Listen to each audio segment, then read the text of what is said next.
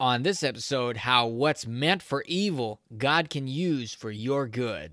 You're listening to Your Faith at Work with Dr. Ryan S. Howard, a podcast to inspire and equip you to partner with God in your daily work. Visit yourfaithatwork.org to learn more and download your free copy of 21 Days to a New Workplace You.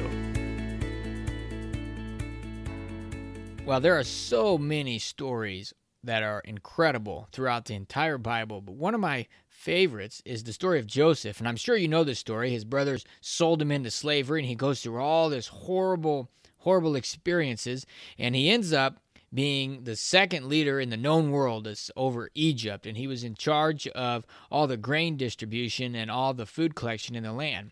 And in Genesis 50 is when his brothers are with him. Now they're just falling on their face before him, profusely apologizing, begging for forgiveness. And he, without any bitterness in his heart, says in Genesis 50, verse 20, "As for you, you meant evil against me, but God meant it for good, to bring it about that many people should be kept alive as they are today." Now, what they meant for evil and what the enemy meant for evil, God meant for good. That means God was able to use it for his good. And we know that promise in Romans 8:28. It says, we know that for those who love God, all things work together for good. And so, what about you? What about in your work? Is there anything going on that seems to have been meant for evil? Maybe some unfairness, maybe somebody misrepresented you, or maybe you were passed over for something, or maybe you were even clearly discriminated against.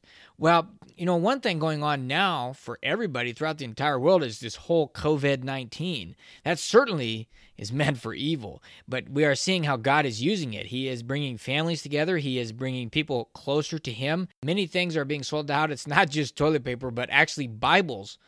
Sales are skyrocketing. People are pulling them out. The Bible's always been the number one sold book, but people are getting them off the shelves and studying the Word and seeing what God wants to do with them and taking some time to reflect. I hope you're doing that.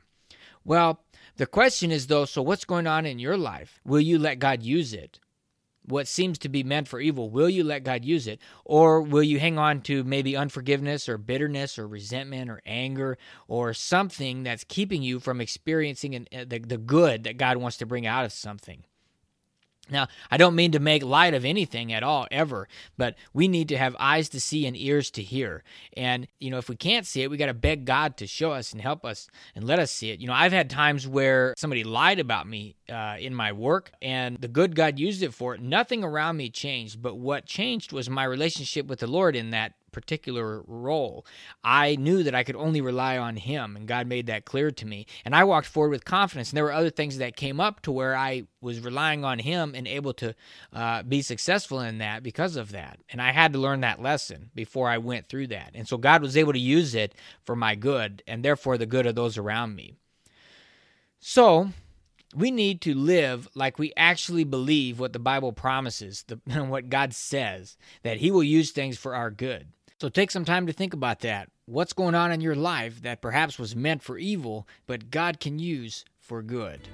Thanks for listening to Your Faith at Work with Dr. Ryan S. Howard. If you enjoyed this podcast, we'd love for you to subscribe, share, and leave us a review.